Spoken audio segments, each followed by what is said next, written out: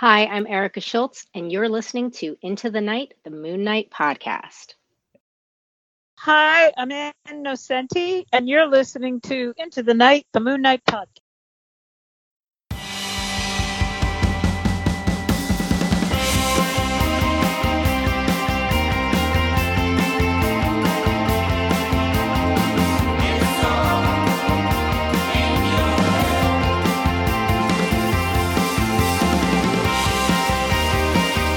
Yes, welcome back, loony listeners. You are listening to Into the Night, the Moon Knight podcast. This is episode 298, and you are with your High Priest Khonshu Ray. G'day, and we've got a special episode for you. Apologies for the lateness of releasing this. Just had a chock-a-block, load of recording over the last few days. I haven't been able to edit some episodes, but fear not. We've got this awesome episode for you, which includes two very, very talented creators and also, just two wonderful people in general. Rebecca and I managed to speak to both Erica Schultz and, of course, industry legend Ann Nocenti. Before any of that, of course, a big thank you to all our patroonies, as well as our principal sponsors, Drew Toombs, Daniel Doing, Frank the Think Tank, and Odin Sword. Dreamland Comics from Schoenberg, Illinois, and of course CLZ Comics, CLZ from collectors.com. So anyway, Loonies, we pre-recorded these two chats with both Erica and Ann Nocenti. So we'll kick off with Erica's chat, and she was just so gracious with her time. So cannot thank Erica enough. You'll see, you'll hear for yourself, she's a huge Moon Knight fan, which was just fantastic to find out. So looking forward to potentially grabbing Erica back for another chat sometime down the future. But, I'll let the interviews speak for themselves, so I'll just throw straight to it. So here is our first chat with Erica Schultz. Hope you enjoy.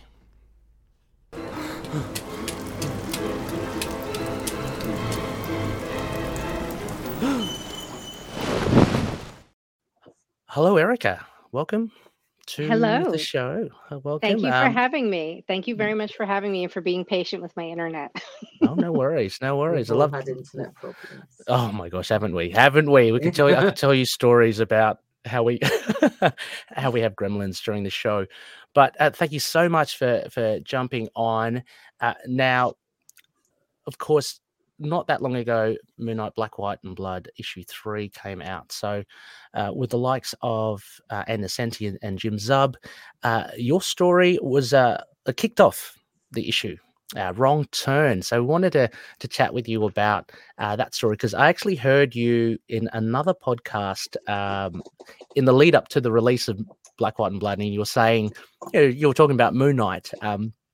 But I wanted to ask you how it came about. Like, how did it come about you being featured in an anthology for Moon Knight? One of the retailers that we follow each other on Twitter reached out and said, "Hey, did you know they're doing a Moon Knight anthology?" Because he knew that I was a big fan of Moon Knight, and I had pitched Moon Knight multiple times to Marvel, and I had sort of, varying levels of getting it across the finish line. Nothing went 100% across the finish line, but I got pretty close on some of them. So Bob had mentioned, hey, they're doing a Moon Knight anthology. I don't know if you were aware. And I said, this is great. I'm going to shoot off an email to an editor and find out. It's funny because both Marvel and DC are very sort of regimented and like segmented. Like, so there's like the Avengers editors, there's the X editors and things like that. And I don't always know who's in what, in what office. So I basically just will send an email and say, look, I know you're probably not the right person, but could you point me in the right direction? And Alana was fantastic and said, oh yeah, Tom Brevoort is heading that up, which I, of course, then, shuddered because I'm terrified of Tom Brevoort. I think I met him in person once prior to, like, when I did the Revenge Secret Origin of Emily Thorne, back in like 2014, 2015. I met him in person and I was terrified of him, and I'm still terrified of him. And if you're hearing this, Tom, I'm sorry. Please make me not terrified of you then. So I sent off an email saying like, "Hi, how are you? I'm Erica Schultz. I've written Daredevil for you people, and and Revenge, and I'm a big Moon Knight fan, and I would really love to throw my hat in the ring." And Tom wrote back and said, "We've got a lot of people are sort of vying for places, so get your pitches in fast." And I was like, "Well, you see, I already have like 7 pitches written out because this is because this is who always I come am." prepared. Yeah. And I just sort of like fired an email like almost immediately back, being like, "Here you go. What about these?" And I think he was kind of like, "Wow, you're extra." I'm editorializing what was actually going through Tom's head. Yes. But we had a couple of back and forths by email, and he liked the idea of having a story starring Jake Lockley. And so, and it's this idea of like, okay, so you have like 2 or 3 sentences as the pitch. Okay, blow that out a little more. Give me some more of the details. And then, okay, so blow that out even more. How are you going to break that down into 10 pages? That kind of thing. And we just sort of went through that process. And when he mentioned that I was going to be working with Dave Lopez, I'm a huge fan of Dave Lopez's work. Between like Justice League and just Ms. Marvel, and phenomenal work. And I was just sort of like, oh wait, are we talking about the same Dave Lopez? There could be another. What a gift, right? That is great. I mean, it looks stunning. The story, and of course, the story itself is amazing as well. I got a lot of very positive feedback from the loonies that really enjoyed the story about Jake Lockley. It gets me really excited as well, Erica, to hear that you're a Moon Knight fan. Because writers aren't necessarily. And that's fine as well. I mean, they're not necessarily fans of the character, but they investigate, they research the character. But it sounds as if that you've got, a genuine interest in what kind of, what kind of draws you to the character? Well, I think Moon Knight is very, very interesting in how over many, many years he has evolved. I mean, every character in comics gets retconned, 8 Ways to Sunday. But he has had very much of an evolution of character, like just first starting out as this sort of Mark Spector mercenary for the committee, just getting paid 10 grand to track down Jack Russell, versus this idea of the dissociative identity disorder, and who's this idea of like who's steering the ship. Is it Mark? Is it Steven? Is it Jake? Is it Khonshu? Like who's steering the ship here, kind of thing. And I think that's very, and then very we've had the whole: is Khonshu real? Is he not real? Is he a person? Exactly. Is he an alter? I think that's kind of what's kept most of us interested, is that like they're not sort of hard and fast retcons, but they are little evolutions or additive things. Or corrections with regards to sort of mental health terminology and understanding. So it's always been sort of fresh, but not destroyed by it.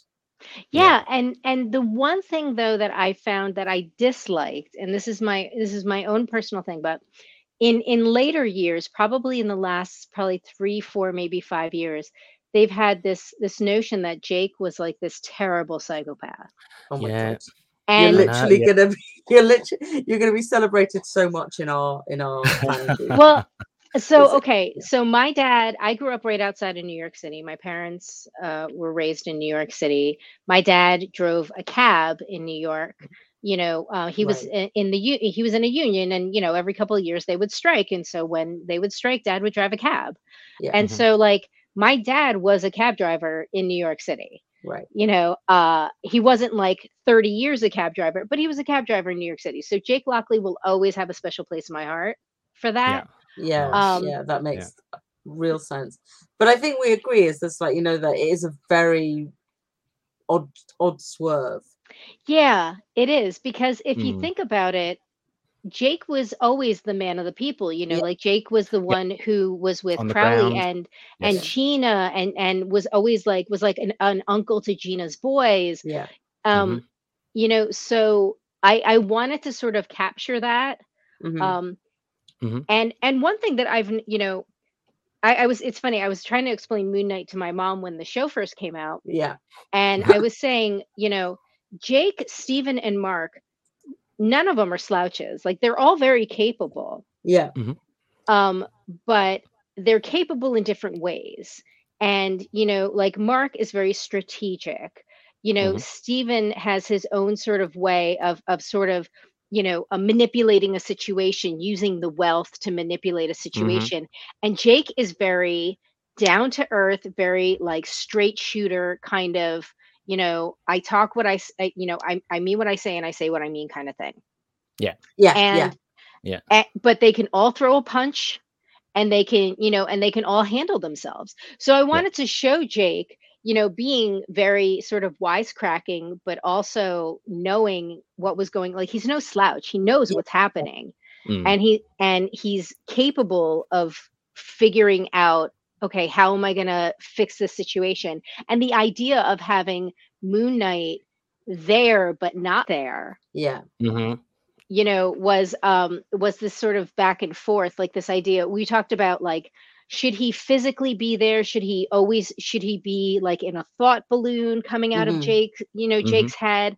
And both David and Tom were sort of going back and forth, because originally when I wrote it where some scenes you would see him in the back seat, some scenes you wouldn't. Right. And it started reading a little confusing.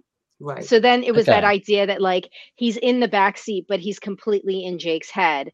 And then, little things that the robbers would pick up on, like, what do you mean we? Like, who's we? Yeah. We have this covered. What are you talking about? Like that kind of thing.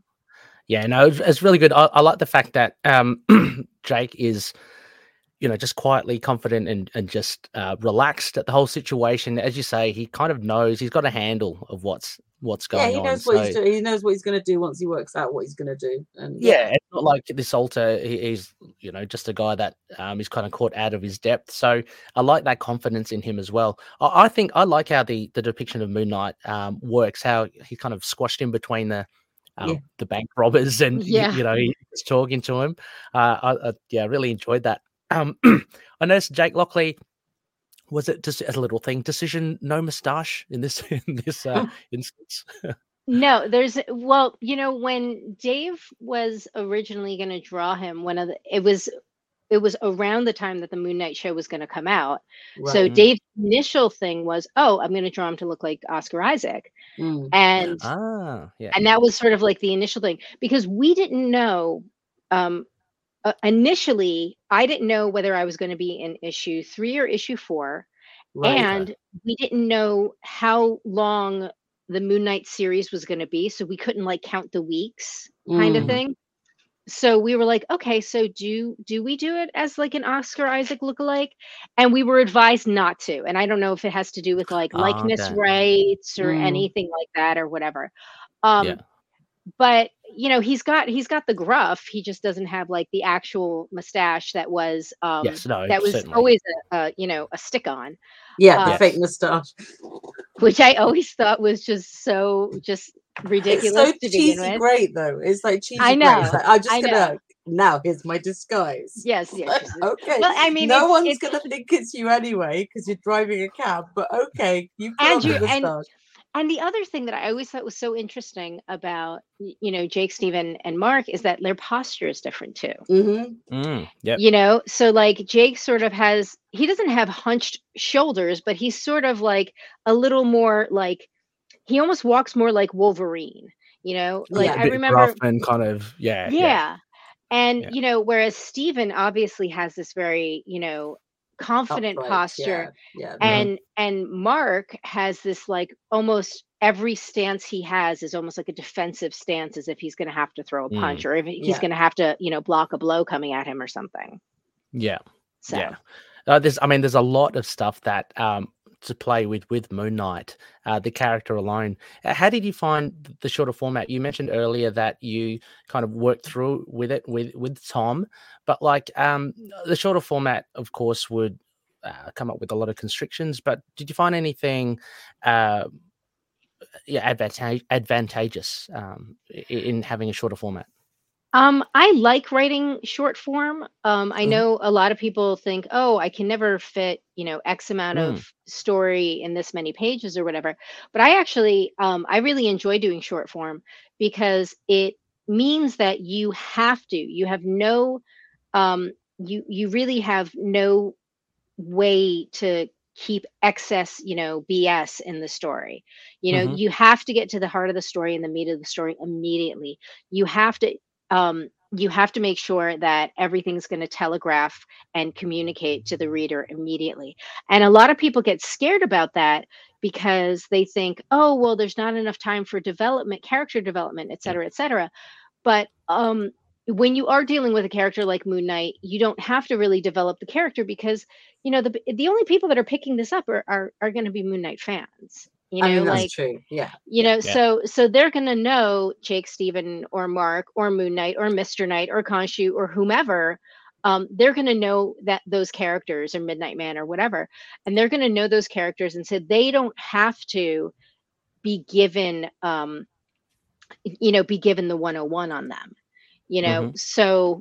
So that was a help. So I could just say, okay, I'm going to take these 10 pages and find a way to sort of eke out and just stretch out the tension, but also the humor of it. Because that's one of the things that I really liked about it is this, Jake sort of being this like wisecracking New York asshole, because, and that's the other thing is like, nothing, they always say nothing phases a New Yorker. Well, that's how Jake acts. 3 guys get into his cab with guns and put a gun to his head. He's like, hey, Coney Island it is, like, there you go. Yeah, exactly. And this works really well in the sort of shorter form as well, because like you don't need to know more about it. Yeah, that's true. Exactly. This great little like run of what happens. Yeah, I like how brazen, like how just cheeky Jake is here. Like he even suggests they whiz past Jenna's diner and he asks if anyone's hungry. Like, these are guys with guns at the back, Yeah, he wants to give Gina some business. Yeah, he's always trying to help her pay the bills. Exactly. Yeah. Again, with this format of Black, White, and Blood, there is, Rebecca and I also like to ask about, the use of the red and the thoughts behind it. And how did you approach it with the opportunity of essentially just having a black and white, but highlighting certain aspects of the story? That when I originally wrote it, I didn't keep that in mind. I just wanted to sort of get the story out as like a first pass to get like the pacing and everything. Yeah. And then after the fact, then we turned around and we said, okay, we can make it at dusk. So we'll see, headlights of people, their brake lights, their tail lights. He's going toward Coney Island because originally I had him in Manhattan and then going toward Coney Island. I had him, in Lower Manhattan. And then and then, we had a whole discussion. It's like, okay, well, if he's in Coney Island, if you're in a certain part of Brooklyn, you're going to be able to see the big wheel. You're going to be able to see all that stuff. So in the distance, you could have the bright lights of Coney Island, of the boardwalk and stuff like that. And and David did that great, the neon on Gina's diner, which I thought was great. Yeah. And then we talked about, the characters of the bank robbers themselves, like they should all be characters that had red in them. So we were like, okay, so we've got, your Daredevil, which I was very lucky to write a Daredevil one shot a few years ago. So we've got Daredevil, we had Spidey, and we were trying to think of, another red character, and it was like, okay, well, Black Widow has the red hair, so we can use that. And then having them any blood or anything like that Yeah. plus Yeah. plus anything on the street, like a red car on the street, or Mhm. anything to sort of just make it pop a little bit. They Yeah. wanted a little something in like every page, because Yeah. Okay. otherwise then it's just kind of like, oh well, it's just another black and white story. It's like, no, this has got the pops of color here, there, and everywhere. I Mhm. think it works really well with especially with the car lights and the Color, yeah. the And neons and the traffic lights and things like that. Yeah. and Really nice. basically the tense moments, the high impact moments as well. Like during some of the action sequences where Jake's kind of rigging the steering wheel, and Yeah, the he's got his truncheon. Yeah. Yeah, and then when the car splashes, so yeah, I think a really effective use of the red in those big moments, those big action sequences. But yeah, no, it's really good. Another little point here. I'm wondering if you wrote that in, Erica. Moon Knight, the cowled Moon Knight, smiling. I always love seeing a little bit of a facial feature behind the mask. A lot of that was David. I mean, Oh, okay. even picking a lot of the red, a lot of that Mm. was David. I always, when I write and think about characters like Moon Knight or like Spidey, or characters where you don't see their facial features, Mhm. there's an emotion that has to be uh uh communicated, and I don't want to over art direct an artist. Mhm. So like with Spidey, you have the big eyes that you can do and Mhm. Yeah. things like Yeah. that. um and also, like, if Spidey's jaw is open, you'll see his head is more elongated, because his jaw is like wide open, like, Mhm. oh my god, Yeah, kind of yeah. thing. But yeah, David did some really fun stuff with, like kind of like the look ma, no hands, Yeah. as the Yeah. Yeah. cab is careening toward the edge of the pier, kind of thing. And just this, like, you can see the facial expression without seeing an actual face drawn.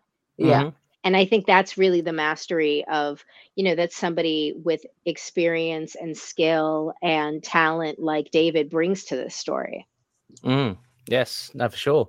Um, Also, as well, just wanted to know if you had any favorite Moon Knight runs in particular, only because, well, not only because, but I did note, I thought there was a reference to the Houston run here. Is that right? With in particular with Detective Flint, just the way he speaks, I noticed that.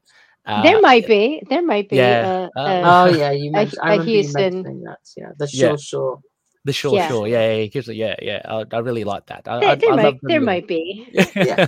but yeah, Ray was do you very have a? happy with that. Let's I put was it very that happy. way. Yeah. But yeah, do you have a favorite or a favorite run from Moon Knight? I really, I find the Jeff Lemire, Greg Smallwood run very interesting. I find the art impeccable. Greg Smallwood really is amazing. Yeah. Phenomenal artist. And I find the questions that Mark asks of himself, and that his community, and when I say community, I mean like the people, his inner circle Yeah. rather. Yeah. I find that's very interesting. I liked the I know he's not a very popular person because of things in his personal life, but I did like the Warren Ellis Declan Shelby run. Yeah. And I thought when Brian Wood took over, and then Cullen Bunn took over, and that Mhm. that run, I think I want to say it was 2015. Yeah, And 2014, 2015, yeah. and the introduction of Mr. Knight I thought was really well done. Yeah. Mhm. And then I liked when Greg Hurwitz was writing. I Yeah, thought me that too. was very interesting. I thought the Yeah. Bendis Malieve run, where he had Spidey, Wolverine, and Cap in his head. I thought that was really. I mean, I have the entire, like, every run of every Moon Knight, every issue of everything that Nice. he's ever done, One of us. One of us. Well, either that's so cool. Yeah. digitally or physically. Mm, So I've got the whole thing. that's great. So like Yeah, I'm it's going hard to through. choose. Yeah. And I found the whole back and forth between him and Hellcat in those couple issues of Defenders was kind of funny. And I Mm. always wondered, when they had announced the Moon Knight TV show like a year ago, and then they were going back and forth as to whether or not the Netflix shows would be in canon. I had wondered if there was any way that they were going to even just have like a hint at, you know, that fight, that back and forth with Hellcat, and Yeah. have the actress who played Patsy Walker in Oh, Jessica yeah. Jones maybe even do a walk on, even if it was Yeah. something, you know, something Oh, that like would be that. good. That Yeah. would have been Um, great. But yeah. I, you know, again, it was this back and forth. Is it canon? Is it not? Is it in the Mm. MCU? Is it not? Etc. So Yeah, yeah. No, that's great. I mean, there are plenty of volumes. Are you reading the current run by Jed um, McKay? I have not started reading Jed McKay's run. I was behind on a lot of things because I had a lot of writing projects, and I try not to read too much while I write, which I know Oh, of That makes sounds sense. Yeah. counterintuitive. No, Mhm. no. I yeah, it makes total sense. Yeah. I don't want to be influenced by someone else's work accidentally, and like accidentally plagiarize or something like that. Like Mm. so I tend to, I'll read, if I read something, I'll read something totally off base. Mhm. So I was, you know, I was writing a story that for another publisher that had to do with this young woman called The Legacy of Mandrake, and I would only read stories that had nothing to do with magic. So I wouldn't read any Thor, I wouldn't read any Doctor Strange, I Oh, wouldn't read yeah. any Zatanna or Dr. Fate or anything like that, because I didn't want there to be any Yeah. cross pollination. Mhm. And it's funny because I love the Dr. Fate run that Paul Levitz wrote and Sonny Liu had drawn. I love that run, and I go back to it. But I was like, no, you're doing something with magic. You cannot read Yeah, that. Like, yeah. keep it on the shelf, kind of thing. Yeah. So I am I just finished Max Bemis's run, the Max Bemis Oh, written run. I yes. have not started Jed McKay. I was gonna use my Marvel points to buy some. Yes, I save up my Marvel points. I was gonna use my Marvel points to buy some trades, and We don't get Nice. Marvel I points. wish I had Marvel points. Yeah. oh, Us, because us Sounds cool. foreigners. Us Yeah. foreigners. see, I genuinely don't understand that. I don't under- either. I mean, Yeah. I just like, it's just one of those things that occasionally you're just like, I wish I could get them, you know, like, and then just carry on. It And makes you Oh know, my no God. sense to me. It's not no, a like you lot of have these to things pay make zero shipping. sense, but you know, Yeah. it is what it is. I just, it's the I'm glad internet. that It's everyone I'm glad worldwide. that Americans do Uh, get to do it. yeah, You know, no, like it's all I've for gone it. beyond the sort of jealousy and just gone, I'm glad someone gets to benefit from this. I Yeah. don't understand why. You know, in the same way as when DC didn't have DC Infinite or whatever it is out in any other country Oh, apart yeah. from America, and kept going on about it being worldwide. Yeah. But the Marvel points now, I'm like, oh, I'm glad something happens with them. You know, Yeah, so, yeah, that's good. I so Yeah. it's good Yeah. to hear. I think you'll like the Jed McKay run. Yeah. I don't get it though.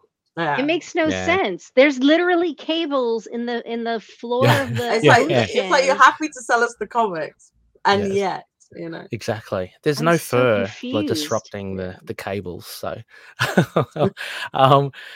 but Eric, thank you so much for jumping on and chatting Wrong Turn with us from Moon Knight and Blood issue 3. It's awesome. Have you got anything that you'd like to shout out or give a plug to? I do. It's not Marvel related though. That's If that's fine. okay. That's okay. Okay. Yeah. That's okay. Yeah. So my first solo series with Image comes out on August 10th. It's called The Nice. Deadliest Bouquet. The log line is, in 1998, 3 estranged sisters reunite to solve their mother's murder and try not to kill each other in the process. Oh my god, that sounds Oh, amazing. I mean, it sounds nice. like my family. I was about to say, but there was no murder. Well, it's funny because my mom read it and she's like, "Is there something you're trying to tell me?" I was like, no, Like, I was "No." like, there are actually 3 of us though, and our mum did die when we were very young. So Oh, I'm you sorry. know, it's Yeah. a potential setup for Yeah. us. It's That sounds it takes great. place in the 90s, and it has Awesome. a very 90s aesthetic. I say it's like Knives Out meets Clueless. Oh my god, Oh. that sounds amazing. Yeah, that sounds great. We'll definitely have I'm this in gonna the show go notes, order it. listeners. So yeah. So and I'll be checking it out. But yeah, we'll have that in the show notes. Yeah. Anything else, Erica? That's all I can talk about right now. Awesome. If you're Wow. gonna be in the States, there's Mhm. FlameCon that's happening Oh. on August 20th in New Mhm. York City. It's pretty much the only that I know of, the only, queer con in the Okay. States. Yeah. That's it's been 2 years since they've had a FlameCon. So now everybody is just like, yes, Oh yes, wow, yeah, please. that's quite That's cool. something. August So 20 as well. I've got to write August this down. 20th, I'll have to yes. check. Yeah, no, we'll put that in. I think, that'd be good. If you're in and around New York, listeners, definitely go check it out.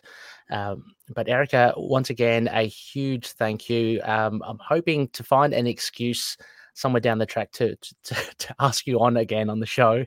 Yeah. Write some more Especially Moon knowing, Knights.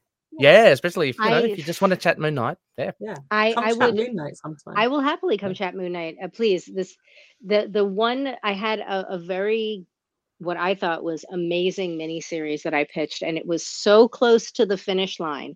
It's Oh. like Mhm. you could smell the ink on the finish Oh. line, Oh, but it didn't work out. And and this Oh. was like literally like 4 years ago, and I'm still heartbroken about it. Oh gosh. I'm heartbroken even not knowing about it, because when somebody's that passionate about it and loves Yeah. the character like And we it's do, that then close. yeah. Yeah, And more women should write Moon Knight generally. I do hope that I will get the opportunity to write something in the Moon Knight area sometime soon. So we'll see. But Well, it is we alluded definitely, to. I was definitely able to check this off my bucket list. Yeah, I'm really glad you got the opportunity in Thank Black, you. White and Blood as well, because we really enjoyed the story. It definitely went Yeah. down very well, and it's always nice to see Jake, Yeah. having a Exactly. moment. And Dave Exactly. Dave drives a very handsome Jake who's got this I like mean, he does. smile, His art and is he's really got good, this yeah. like smirk. and Yeah, just, he's like, got does. the cocky Yeah. smirk. He's got it Exactly. Yeah, the down. smug. The Yeah. smug smirk. Exactly, Yeah. exactly. So he has that down. So yeah, Yeah. David was really amazing to work with. That's Awesome. awesome. Yes. Thank you, and hopefully we can chat Moon Knight again. Yeah, Definitely. Thank you for having me. thank you. Hey everyone, this is Brian, the host of Inner Demons, the Ghost Rider podcast. And since 2017, Inner Demons has been the best place on the web for news, reviews, and regular discussion with our listeners about Marvel's Spirit of Vengeance, Ghost Rider. You can find us on Stitcher, Google Podcasts, Apple Podcasts, and many other podcast catchers, as well as on Twitter @InnerDemonsGR. Remember, listening to your inner demons is not always a bad thing. Ride on.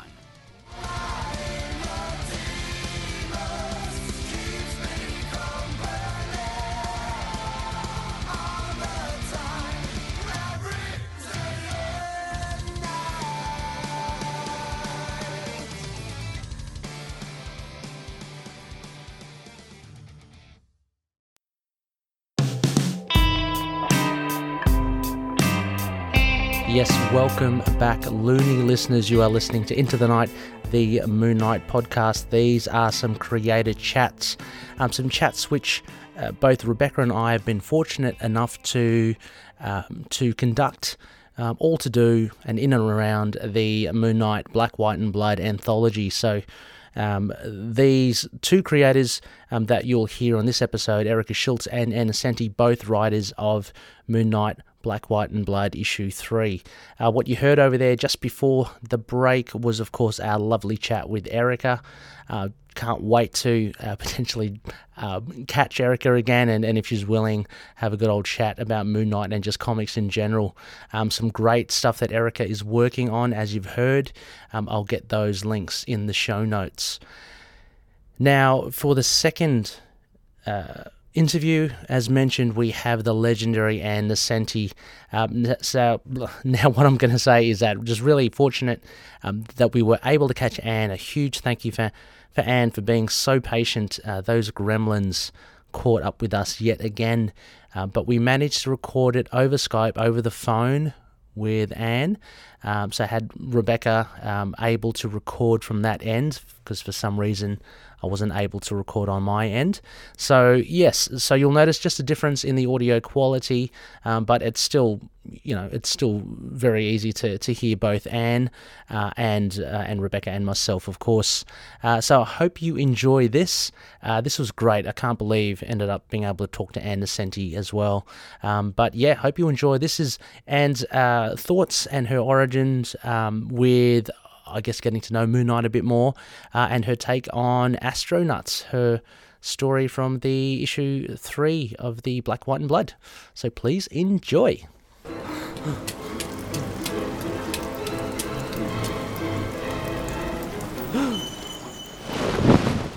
Hello, and thank you so much for joining us. We've had a few little gremlins along the way, but we're so glad to hear your voice finally. Nice to be here. Excellent. Look, the first thing, I guess Rebecca and we would be wondering, of course, comic book fans would know you for all your, all the works that you've done, of most notably, Daredevil, Longshot, but more recently, the issue 100 of Elektra and the upcoming Daredevil 650 with John Romita Jr. But I've basically spent the last few years doing graphic novels for Berger Books, Karen Berger's imprint. So I did a book called The Seeds with David Aja, which is amazing. Marvel, absolutely amazing. Yeah. Oh, thank you. And David Aja, Marvel fans will know him from Hawkeye. Yes. And then I did a graphic novel called Ruby Falls with Flavia Biondi, a wonderful Italian artist, again with Karen Berger's imprint, Berger Books. So. Fantastic. I mean, we'll definitely add those in the show notes as well for Looney listeners to check out. But with the Moon Knight Black, White and Blood, issue 3, so an anthology with various writers and artists.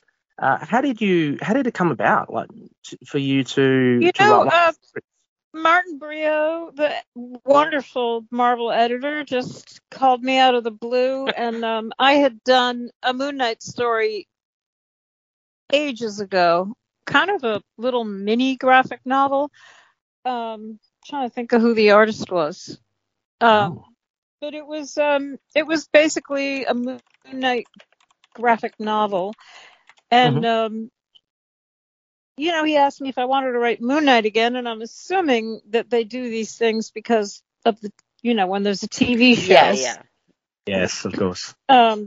So, my first thought was, whenever you get one of these one color theme things, the challenge is, how do I use the red without it being just blood? Yeah. Yeah. Mm-hmm. So, I sort of made it a spaghetti western with literal spaghetti. Yeah. And and the Moon Knight is fascinating because he kind of has this little group of guys in his head that he has to check in with to make a move. And so the key center of the story is when he hits his head and you have a flashback and you hear this is what Steve Grant thinks of the idea of Moon Knight going to the moon, and this is what Mark Spector thinks, and Jake Lockley, and then they chatter away and make a decision. And so when you only have 8 pages, you want you want the action to come quickly. So opening media res, I guess they call it, opening in the middle of the story is always a good choice. And I think I know maybe the other 2 stories this issue do the same thing, open media res. I really like the other 2 stories too, because it's sort of, they all deal with this kind of little confederacy in his brain of how he negotiates situations with, I think of Jake Lockley as the practical one, and Grant, of course, is the kind of like aloof and Spectre game for anything. So altogether, they make a decision. And Stefano Raphael is amazing. Really amazing. Yes. I mean, very fluid. Everything I threw at him, because I wanted the story to have like a spinning upside down feeling to it. So you always didn't know which way was up or down. And when the art came in, I remember thinking, especially on the spaghetti pages, I remember thinking, I wonder if we need to do some shading for foreground, background, middle ground, because with the black and white books, you have to have a certain amount of shadows to get that atmospherics. And I ended up thinking I'll add a little bit, send some notes to the colorist, but I kind of liked how it really turned into a Jackson Pollock, where you follow a cape line into a spaghetti line into a nail polish. And then some of the panel work he did was amazing as well.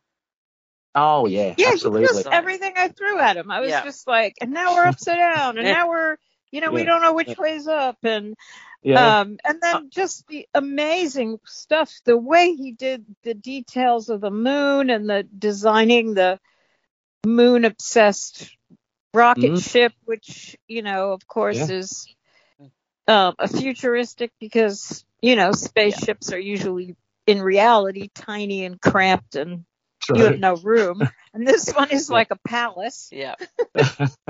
I'm just wondering, story-wise, Anne, as well, like what inspired like this setting? I mean, because it's quite a departure from, at least the other two stories and what we've seen so far in Black, White, and Blood. But to have Moon Knight set, apart from the Jonathan Hickman one, which came out in the first issue as well. But what inspired you to set the story where it is in Astronauts? Where was the Jonathan Hickman story set? It was in the deep future, but in deep space as well, kind of like. It was so not the space. moon. I mean, it's kind of a kind of an obvious. I thought it was kind of an obvious idea at first. I was like, hey, let's send Moon Knight to the moon and then test his, 4 personalities and what happens when as they draw into the power source of their, of Moon Knight, or at least symbolic power source, because I guess now he's the god. It's a god. Yes. But so I just threw that idea, and Martin said go for it. And then once, of course, you're doing a space story, I decided to give it a topical touch in that there are all these guys competing. And, at first I thought, maybe that's a little bit of because I actually love what Elon Musk has done, all that work he did to, get I don't know if, I don't know much about the space program, but I know he finally managed to make a reusable rocket, which is like stunning, because he's, worked for the decades to get that thing to work. So, and I do kind of like the idea of, private billionaires doing this, because it takes the burden off the taxpayers. And, the NASA program was kind of collapsing. So, I don't really have anything, any problem with what Elon Musk is doing. But it is funny that there's 3 dudes in the space race now. 3 billionaires. And so I thought I would just, hook it on that. And, the villain Jem, he's not wrong. He's not wrong about anything. We are running out of resources. There are resources on the moon. So it wasn't really... and the other thing I had a lot of fun with was, just for the heck of it, I went online and I found a Egyptian hieroglyph translator. All right. And so I typed in "We Are Moon Knight" and variations on his, and took those segments and sent them to Stefano, and he put them right in the artwork. So those I see the hieroglyphs. Yeah, I can see them now. They actually say variations on like We Are Moon Knight, Nice. To the That's Moon, Oh, you know. Yeah. That's so cool. So that Uh, was like our little private Easter egg.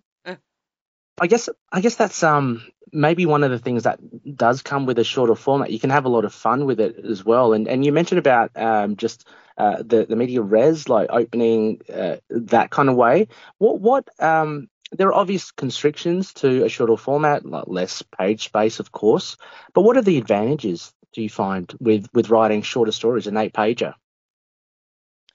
I mean, they are really difficult, but you can kind of just do a little ditty. And for me, it's, you know, the idea of the reality of space flight and populating the moon and Mars is that it will be quite horrific. You know, it'll be tense and scary all the time. You're in these kind of claustrophobic environments that, you know, there's so much that can go wrong.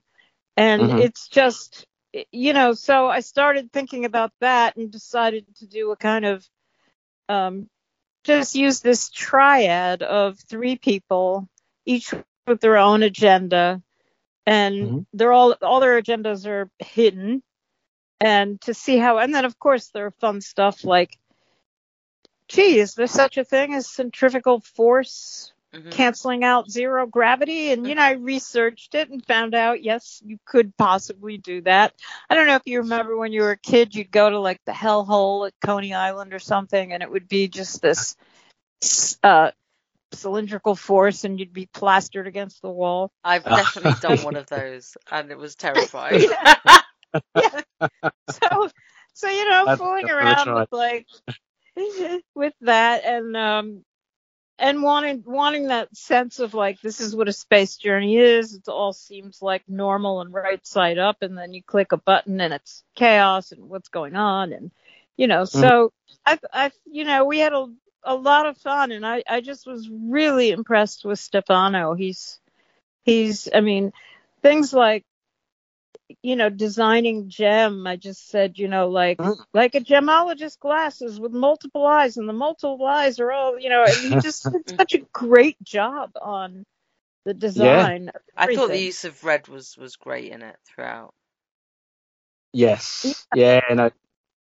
And I love the idea that, I mean, the way that you framed it there, and with it being a spaghetti western in space, it's just so cool now, because, like, you know, it kind of evokes that kind of look, you know, splattering, you know, things flying in the air, you know, people drifting around. It's really good, really cool. And I really did. I enjoyed the other 2 stories a lot. I mean, they're just, that first one is so much fun. Yeah, I think they work really well together as a sort of 3 very different stories of Moon Knight. Yeah, they all address his central thing, which is, you know, I mean, there's a lot of mythology. You know, you have a devil on one shoulder, an angel on the other. You know, you have like schizophrenia, you have all these things, that the voices in the head, and how he manages the 4 of them, or maybe there's 5 now with that new guy in the suit. They have a collective conscience, and they keep each other in check. And that's kind of the beauty of this character. Yes. Well, I was about to ask as well, like, your connection, like, to Moon Knight. I know that, as you mentioned, you wrote an early story, but are you a fan of Moon? Are you a casual reader, or are you well into the lore of Moon Knight? You know, I haven't read a Moon Knight comic in forever. So, but when I first started in comics, it was the 80s, and I made friends with Bill Sienkiewicz, and he was drawing Moon Knight. Yeah. And I became, like, I fell in love with his Moon Knight. And, you know, so that was very exciting, because he was, you know, he was very influenced by Neil Adams. And so he was doing this elongated limb Moon Knight, and everybody was sort of wild for it. And then as an editor, I ended up putting him on the New Mutants, and said, you know what, do whatever you want. And we would look at a lot of art books. We'd look at Ralph Steadman, you know, with the Oh, I googly love eyes. And he put that right into the comic with Warlock. And, Yeah. you know, he had this kind of like Bob Peak poster flash that he combined with just having like multiple voices. I mean, it would be interesting to see the new Bill Sienkiewicz, who has developed such a repertoire of art styles. It would be amazing to see him go back and do a Moon Knight story, because you know, he could really then do the fractured personality. Yeah, I've seen the odd covers that he's done more recently for Moon Knight in variant covers, and yeah, they're just astounding. Like, you know, his style is it's refined really well. So yeah, I mean, I consider that he changed the course of comics. I mean, when he brought that eclectic expressionistic style into a comic book, the doors flew open. By the time he did Elektra and then Stray Toasters, the doors were just blown open for what you could do in comics. So I think, you know, my Moon Knight was Bill Sienkiewicz's Moon Knight, and then I didn't really stay up on him. I haven't even watched the TV show yet. Is it good? Okay. We enjoyed it. It's quite divisive, but we enjoyed it. It is. Yeah. Oh, why is it divisive? Because it's not like perfectly in line with the comics, as they often aren't. It takes some wild changes, and but I mean, we both really enjoyed it. So. Well, it's a different medium. It's not supposed to be a comic. I mean, I always find that, you know, that's one of the points, is to make it filmic, because you do so many things with a film that you can't do in a comic, and vice versa. So, you know, I remember like the divisiveness around WandaVision, and I thought WandaVision was just brilliant. I thought that was just like stunning. And and there were endless complaints about that one, and I was like, you know, relax. That's how I feel a lot of the time. It's like, just relax. You know, you can still read the comics as well. You know, that's always my take, is that the comics don't get destroyed by any of this. It's just they need to make it work, and it is a different medium, and you know, you're working with different constraints, because anything you can do in comics, you can't necessarily. You know, and sometimes, you know, you're not going to have an ongoing that's going to go for decades, even in multiple mini runs. So you need to make it work as a proper story. Yeah. And I'm one of those people that thinks, you know, the essence of a character is the essence of a character. And so you can take the rubber band and stretch it as far as you want. Moon Knight will snap back to being Moon Knight. Yeah. You know, and that's why, you know, you want to try a female Thor or a female Wolverine, or whatever you want to do, it's all good. Yeah. Because as long as you respect the essence of the character, it will snap back to, you know, what they call the classic Coke, you know? Yeah. The classic. Yeah, I believe the TV show really does keep the essence and the character of Moon Knight. So in that regards, I think it's quite accurate, you know, to and aligns with the comics with that. But as we said, it's divisive. So everyone's got personal tastes and differing tastes. And that's so that's you fine. guys are both Moon Knight fans of Moon Knight. What are your takes on Moon Knight? Rebecca, you want to go first? I've always wanted someone to like dive into some of the stuff about a Jewish guy and an Egyptian god a bit more. So I don't think we've had that quite as much, because great idea. Yeah, it's just like, and I think somebody will eventually, because it's right there and for the taking. But I came into it because my sister threw me a comic and said, he's Jewish, read that. And then she kind of fell off, and I kept going. And I've always wanted that to do, but I think, you know, because we're getting, but I love that we're now getting some really sort of different stories with him. Like I love the whole black, white, and blood, because It's just literally things that wouldn't necessarily fly in long form, longer form. But it's just so nice to see people having fun with it and taking some of these kind of elevator pitches and fleshing them out and just giving us a taste of what else could be there, because we're so used to like sort of the standard that we've had. I love your idea of a comparative religion, storyline where you'd get all rabbinical about comparing original texts, and that would be fascinating. Yeah, I mean, and like similar, I mean, with Moon Knight, just enjoy the, I guess, the range of what his character entails, and it could go from the supernatural, can go from the superhero, the street level, but also those aspects of of Egyptology and Judaism and DID. So there's so much to the character, which I think makes him just so fascinating. That's kind of my 2 cents.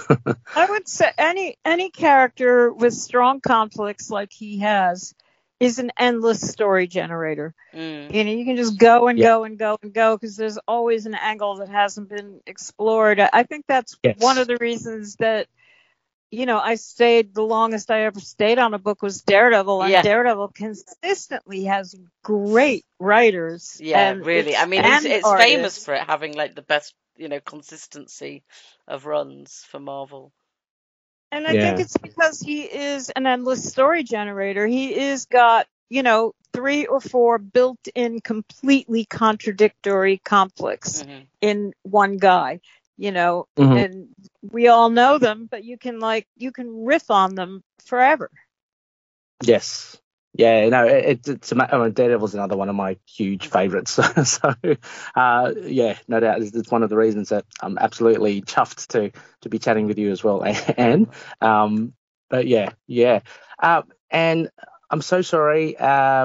We'll probably have to leave it there if that's okay. But thank you so much. Thank you so much for making an effort as well we've had, as we mentioned, some gremlins at the beginning of the show technically, but I'm so glad to be able to touch base and chat with you and to chat about your works. And that's been absolutely lovely. Thank you so much. It's been a lovely talk. Thank you. Thank you so much, Anne. Bye. Bye. See ya. Hello world, it's time to open the green door and enter the strongest podcast there is, Gamma Charge. Twice a month, Russell and I dive into the history of the Incredible Hulk in comics, film, TV, games, and more. That's right, Justin, and we rate and review all the Jade Giants media, good and not so good, with a smash or a gamma clap. And we put on the rant pants when we just can't take it. And join us on Patreon to get exclusive bonus podcasts, prizes, and more at patreon.com/Gamma Charge Hulk Podcast. We will see you real soon, Gamma Beasts. Stay green. Gamma Charge. The strongest podcast there is.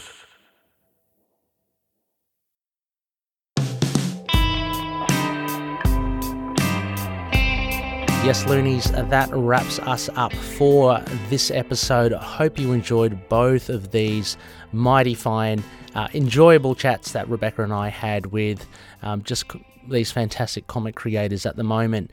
As mentioned as well, please check out the show notes for all of the stuff they've mentioned. Hopefully Rebecca and I can chat with some more creators down the track. We've only got, I think, one more issue for Black, White and Blood. So, fingers crossed, we're already kind of working at potentially getting a creator on again for another chat. But hope you enjoyed it, Loonies. And next phase, just keep your eyes peeled up in the sky at the phase of the moon and on our social media platforms for what lies up ahead.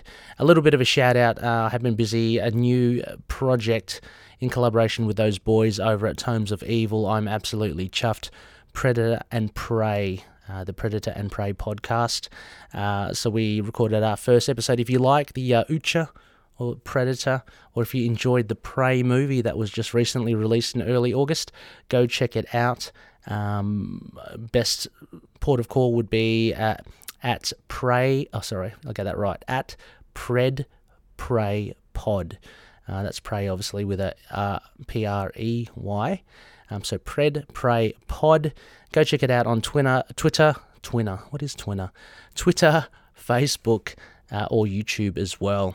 We've got our first live streamed episode, and the audio podcast version should be available shortly as well.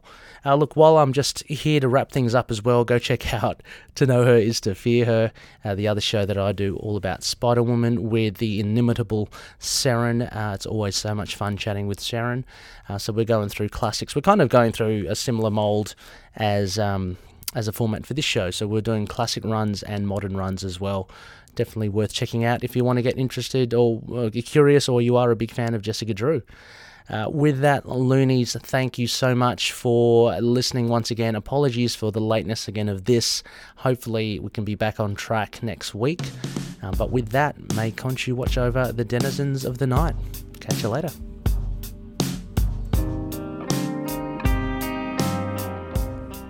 Moon Knight and affiliated characters, stories and events are properties of Marvel Characters Incorporated.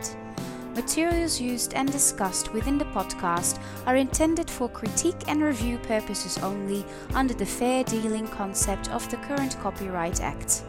The views, information or opinions expressed during the podcast are solely those of the individuals involved and do not necessarily represent those of the copyright owners.